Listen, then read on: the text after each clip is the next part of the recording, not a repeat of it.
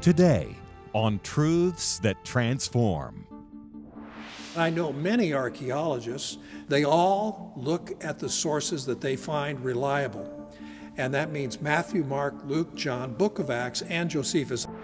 Don't let anybody tell you that this is all a myth. As the apostle said, we have not proclaimed unto you cunningly devised fables.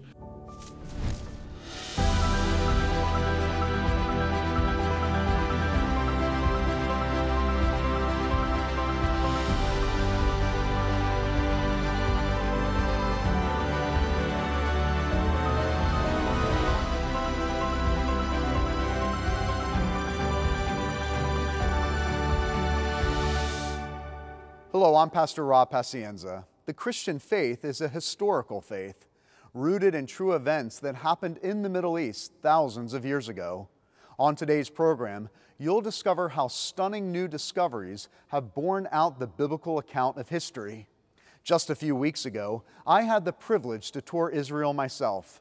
In the places where Jesus walked, these biblical accounts seem to come alive in a unique way. These are not legends and myths. They're real history.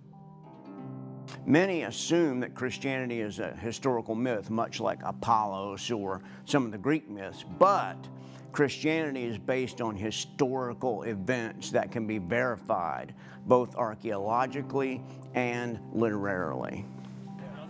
Jesus of this land of Nazareth is the central figure of the Bible, from Genesis to Revelation. In fact, he is the Word of God personified. The Bible is the presentation of believers' testimony about who Jesus is, the four Gospels being the major witnesses, Matthew, Mark, Luke, and John. The Bible's testimony to Jesus' life comes primarily in those four books. These texts shed a lot of light on Jesus and his teaching. We have more biblical manuscripts than any other of the ancient manuscripts. We have 6,000 biblical manuscripts, and many of them are very, very close to the original time they were written. In 1947, a curious shepherd boy threw a stone and heard the breaking of pottery. What he found led to one of the most important archaeological discoveries of the 20th century. The discovery of the Dead Sea Scrolls proved that the texts of the Old Testament had been preserved and transmitted with stunning accuracy. The Dead Sea Scrolls were described by a great archaeologist when they were first found as the greatest discovery relating to the Bible ever. And that was said back in the 1940s. And here we are, more than 70 years later, and it's still true. We have almost every Old Testament biblical book represented in the scrolls. So it's a huge treasure trove of biblical manuscripts. There is so much attack on the reliability of Scripture from the groves of academia in the secular world, not everywhere, but you see it primarily in the media. And it's kind of ridiculous because more and more evidence piles up, it seems, every other month on new discoveries being made in the Holy Land. About 90% of them immediately confirm the biblical record, Old or New Testament. Many claim the Bible is simply a storybook of myths and made-up fables, but discoveries by archaeologists have time and again confirmed the historical truth of the Bible. It's so interesting that as archaeology advances, invariably it says, oh yeah, the gospel writer did get it right. It's funny how that just keeps, it's like a broken record. And I want to ask the skeptics, don't you follow the history at all? Haven't you noticed the trend? The mythicists and minimalists who said there was no King David, well, boy, they look dumb now. What is so interesting about it is some of these radical mythicists, up until 1961, were saying, oh, Pilate's a myth too. There was a German guy arguing for that in the 1840s. Why, there was no Pilate, there was no this, there was no that, there was no Jesus. Well, archaeology obviously has embarrassed that theory badly. And in 1960, an Oxford scholar said, I don't think Pilate was a procurator, the way Tacitus says in about the year 120. Pilate was probably a prefect, because the governor of Egypt is called a prefect, and so Pilate's the governor of Judea and Samaria. He probably was a prefect too. He said that in 1960. The very next year, a stone is found at Caesarea Maritima, and guess what it says? It's a dedication about a building for the Caesareans, and who's the dedicator? Pontius Pilate, prefect of Judea. This is happening again and again, whereby the hard evidence from the past, in the form of archaeological artifacts, the smoking gun from the ancient world, I call it, the DNA evidence that comes along and will turn a trial on its ear. This is now coming thick and fast at us from this wonderful latter-day gift of God called archaeology, which has been around such a short time. The fulfillment of detailed prophecies in the Bible is one of the best proofs of its divine origin. 700 years beforehand, the prophet Isaiah tells us that the Messiah will be born here in the tiny city of Bethlehem. His life is the fulfillment of 700 years of prophecy. Before he came, there was a foretelling and a prediction from God about what this promised one would be. And Jesus, by his life, by his work, by his death, and by his resurrection, fulfilled Old Testament promise, prophecy, and prediction. For instance, Isaiah 53 declares that he would die and how he would die. By the circumstances of Israel when Jesus came, it was quite convenient to focus on the triumphant aspects of the Messiah's reign. And they totally ignored that the scripture was filled with the promises that he would also be a suffering servant who would die for sins. And Jesus himself, even after his resurrection, when he talks to the disciples on the Emmaus Road, he points them back to all that the prophets had proclaimed in the Old Testament. His death and his resurrection is a fulfillment of what God has promised in the Old Testament. There's something about walking where Jesus walked and following in his footsteps that has resonated with Christians throughout the centuries. Jesus is unique insofar as he is a suffering and dying God. Now in antiquity, amongst the Greeks, the Gentiles, gods didn't die. They could suffer, but they didn't die. No one survived a Roman crucifixion.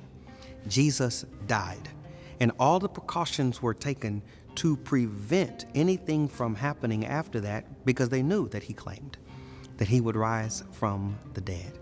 And yet, Jesus rose and showed himself to his followers and to more than 500 persons. On the Sunday morning, when the stone was rolled away and the tomb was found empty 2,000 years ago, the world was changed forever. Death had been defeated and our salvation had been secured. As Christians proclaim this day, Jesus is risen. He is risen indeed. There are a variety of reasons why we believe that the documents that tell us about the resurrection are true. One is that these documents are early. The earliest statement we have about the resurrection is from 1 Corinthians 15. 1 Corinthians probably being the earliest book in the New Testament. And in chapter 15, Paul says, I'm delivering to you that which I also received. And in that, Paul says, the disciples saw Jesus, and there were 500 people, many of whom are still living. And he says that so that any of those who want to go and ask those people, did you really see Jesus? Was he really alive after he was crucified? They can go and ask and say, yes, he was. There are still eyewitnesses available at the time of 1 Corinthians. Skeptics and unbelievers have various theories about what did and did not happen in the passion and resurrection of the Lord Jesus Christ. We believe the biblical record is the historical record, is the true record. It was here in Galilee that the resurrected Christ told his disciples, all authority in heaven and on earth has been given to me. Go therefore and make disciples of the nations, baptizing them in the name of the Father, Son, and the Holy Spirit, teaching them to observe all that I commanded you. And behold, I am with you always to the very end of the age. This has been the commission to the church through the ages.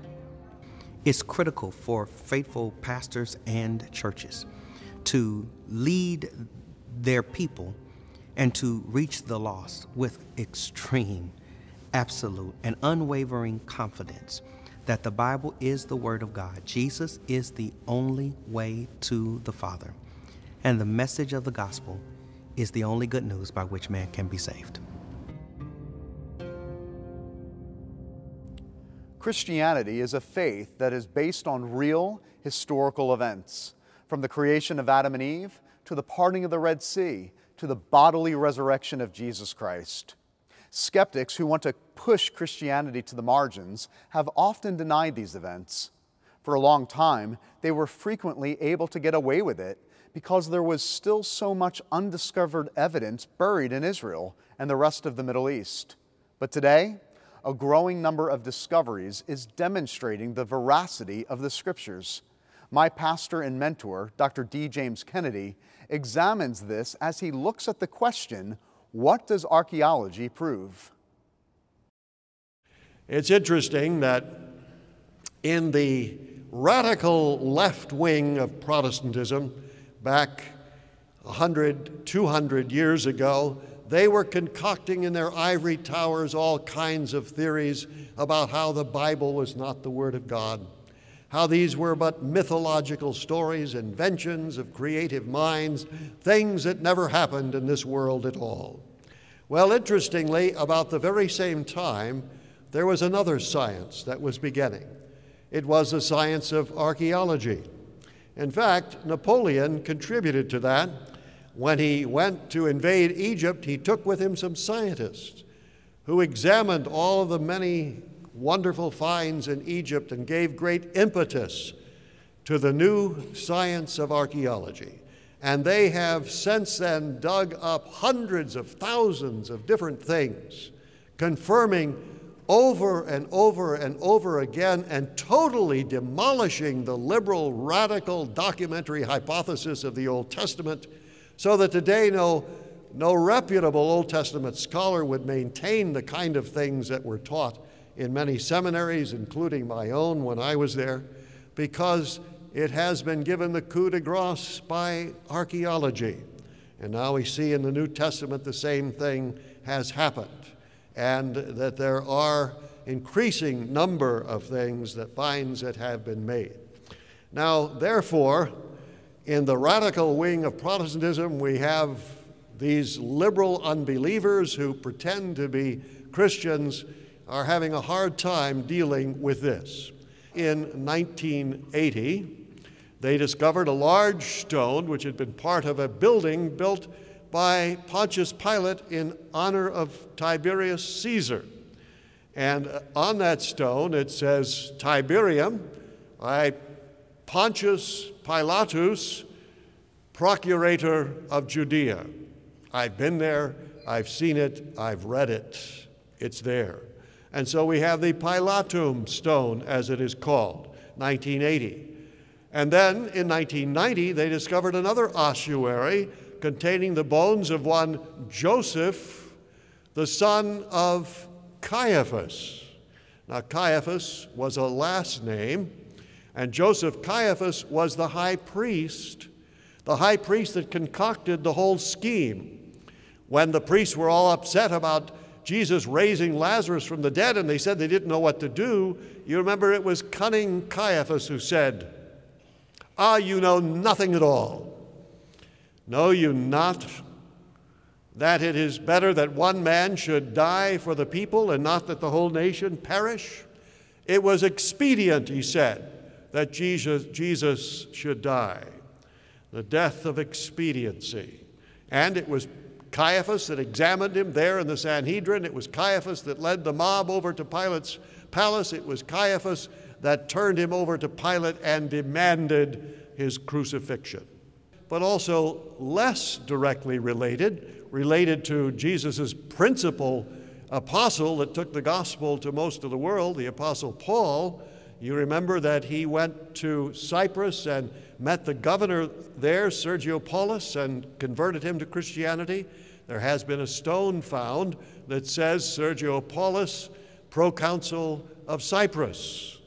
And also, you remember in Greece that he came across Gallio when a great tumult was raised, and they brought them before Gallio, the proconsul there. We have a letter written from the emperor who refers to his friend Gallio, the proconsul of Achaia, the part of Greece where Paul was. So there are a number of direct or indirect relationships to Christ. But not only that, how many of you have heard the statement that the story of the Bible and the story of Christ is never found in any other ancient writings other than the Bible? It's all dependent upon the Bible, and that's a bunch of fairy tales. Well, I've heard that said by skeptics from time to time, but is that the case? My friends, it could not conceivably be further from the truth. For example, to wit, Flavius Josephus, the greatest of the Jewish historians, a general as well, who was captured by the Romans in the Jewish wars, taken to Rome. He fell right in with them, and he wrote the Antiquity of the Jews. And this is what Josephus said. About this time there lived Jesus, a wise man, if it be proper to call him a man, for he was a doer of wonderful deeds, a teacher of such men as received the truth with pleasure. He drew over to him both many of the Jews and many of the Greeks. He was the Christ. And when Pilate, at the instigation of principal men among us, had condemned him to the cross, those who had loved him at first did not forsake him. For he appeared to them alive again on the third day, the divine prophets having foretold these and many other wonderful things concerning him. And the sect of Christians so named after him are not extinct to this day. Here are heathen writers that wrote about Christ. Some of them wrote whole books, such as Tacitus, the Roman historian, the Roman equivalent to Josephus; Suetonius, another historian; Pliny the Younger, a governor; Epictetus; Lucian; Aristides; Galenus; Lampridius; Dio-Cassius; Himerius; Libanius; Ammianus; Marcellinus; Eunapius; and Zosimus all make reference to Jesus Christ. So don't let anybody tell you that this is all a myth. As the apostle said, we have not proclaimed unto you cunningly devised fables or myths, but we were eyewitnesses of his glory. What we have seen and what we've heard and what we've handled with our hands, we tell unto you about the Savior of the world that came into this earth and suffered unbelievably, bearing our sins in his own body and enduring even the wrath of his Father, who poured out the cauldron of his punishment for sin upon his own Son because of his love for us. For God so loved the world that he gave up his own Son, that those that trust in him, that believe in him, that receive him to their hearts, should not perish but live everlastingly. And it is fact, not fiction. There are 10,000 other evidences of the historicity of the Scriptures. These are just a few concerning Christ and the gospel history. Have you believed it? Have you received Christ?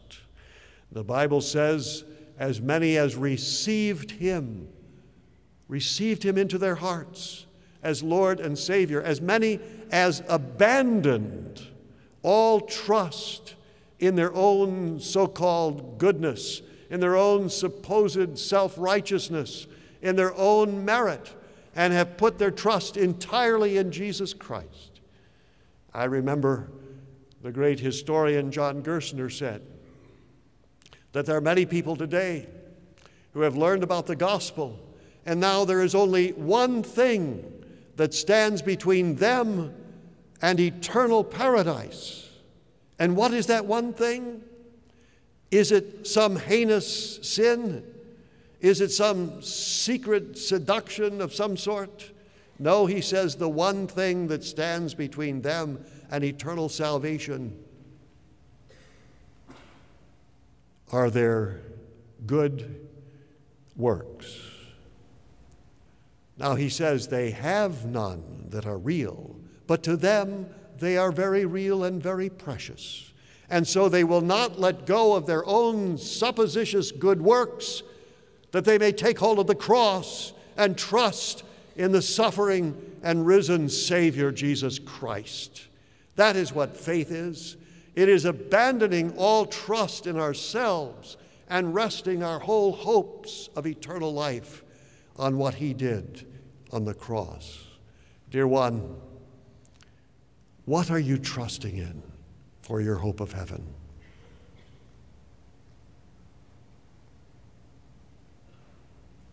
It's now all carved in rock and stone. Let not your heart be a stone, but may God by his Spirit soften and melt it, that you may say, "Ah, Lord Jesus Christ, I am the sinner for whom you died.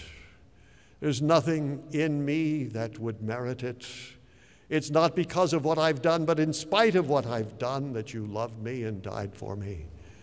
And I yield my life to you. I repent of my sins, and I trust in your atoning blood as my only hope. And I accept the free gift of eternal life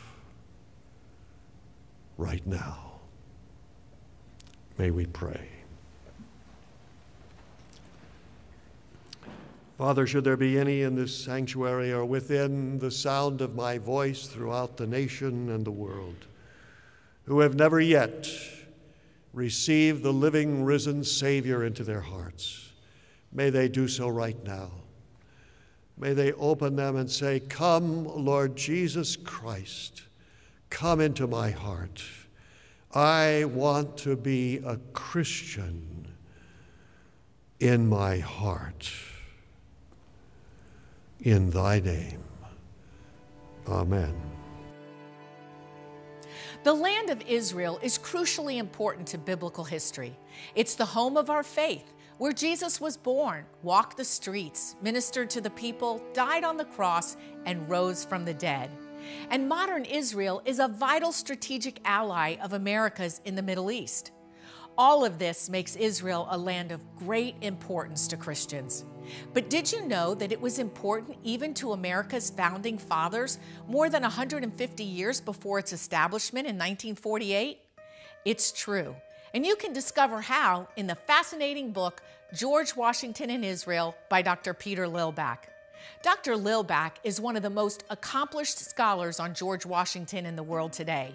And I'm proud to say he was deeply respected by my dad and is my fellow board member at D. James Kennedy Ministries. Dr. Lilback has compiled the words of George Washington as well as several other founding fathers and great American leaders throughout history, professing their love and support for Israel. I'm not aware of any other book like George Washington in Israel, and we will send it to you as our thanks for your generous donation to the vital work of this ministry. And if you're able to give a donation of $60 or more, we'll send you George Washington in Israel, plus the beautiful coffee table book from Dr. Tony Evans, Experiencing Israel, Walking with Jesus in the Holy Land. This guided tour of key locations in the Bible reveals the historical and spiritual significance of each place. It allows you to visit Israel even if you've never been there in person. It's lavishly illustrated with full-color photographs and features commentary and teaching from Dr. Tony Evans, one of America's most beloved pastors. As Israel celebrates the 75th anniversary of its founding, this is a great time to grab hold of these resources that will increase your appreciation for this incredible land and its rich history. That's the book, George Washington in Israel by Dr. Peter Lilback, as thanks for your generous donation. And that book, plus the gorgeously illustrated Experiencing Israel, Walking with Jesus in the Holy Land by Dr. Tony Evans, as thanks for your gift of $60 or more. And your generous partnership with us allows us to produce biblically rich, deeply relevant television programming, documentaries, podcasts, and other content that impacts our culture. Our children and grandchildren need the clarity of God's Word now more than ever. So please, give a generous donation today to help us spread the truth. We're so humbled and grateful for your faithful, sacrificial partnership. Simply write to us at D. James Kennedy Ministries, Box 11154, Fort Lauderdale, Florida 33339, or call toll-free 877-962-7677, or go online to djkm.org. The history of the Jewish people has been a fraught one. Just in the past century alone, the Nazi Holocaust destroyed 6 million Jewish lives. That makes the founding of the modern nation of Israel 75 years ago in 1948 so necessary and significant. The Jewish homeland, under the constant threat of attack, surrounded by enemies, has been a home and a haven to formerly dispossessed Jews. But Israel's mere existence is an affront to many. The so-called BDS movement, which means boycott, divest, and sanction Israel, has found widespread support on the left, both in America and internationally. And a number of mainline liberal denominations have joined in. This movement says that even what Israel has is too much, and they should shrink their borders even further. It portrays Israeli Jews as oppressors, while declaring hostile enemies who surround them as the victims. Unfortunately, we are seeing a rise today in serious anti-Semitism, with slurs, attacks, and killings increasing. And too often, mainline Christian denominations have lent rhetorical support to anti-Jewish, anti-Israel rhetoric. But it's very dangerous for Christians to forget their common heritage with the Jewish people, and even worse, to disregard them. According to the inspired New Testament, salvation has come to the world through the Jews. The Bible describes Jesus Christ, foretold by the law and the prophets, as the root of the tree. The Jewish people are the natural branches, and believing Gentiles are like branches that are not natural, but that have been grafted into the root through faith in Jesus Christ. As a result, the Apostle Paul warns against any arrogance or pride on the part of believing Gentiles, saying, "Do not be arrogant towards the branches. If you are, remember it is not you who support the root, but the root that supports you."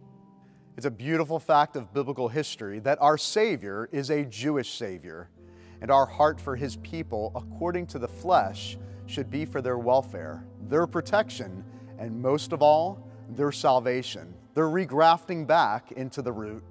As Paul says, "For I am not ashamed of the gospel, for it is the power of God for salvation to everyone who believes, to the Jew first, and also to the Greek." Thank you for joining us today. Make sure to connect with us on Twitter, Facebook, Instagram, and YouTube. And also remember that you're always invited to join us for worship here at Coral Ridge Presbyterian Church in Fort Lauderdale. You can also join us by live stream every Sunday morning at crpc.tv. And now, here's a look at the next Truths That Transform. Wokeness is infiltrating public schools. It's coming into churches. It's coming into corporate boardrooms, and people don't really know what's hitting them. That's next week. This has been a production of D. James Kennedy Ministries.